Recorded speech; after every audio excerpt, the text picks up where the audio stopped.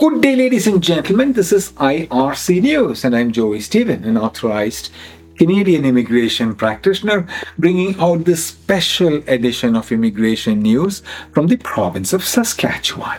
This news was released by the Saskatchewan government on 27th of September 2023.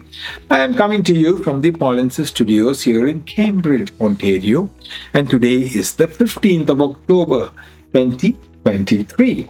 The Ministry of Social Services is providing $1.25 million in funding as part of the 23-24 budget to support ongoing capital needs of facilities that serve the needs of persons with intellectual disabilities. Our partners across the province provide crucial social programming, residential services, and support employment for individuals with intellectual disabilities.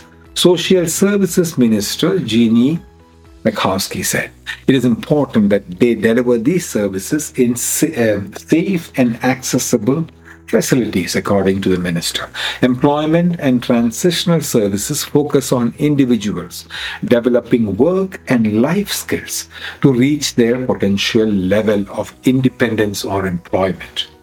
In supported employment programs, job coaches assist individuals with the work they perform in a wage-based activity.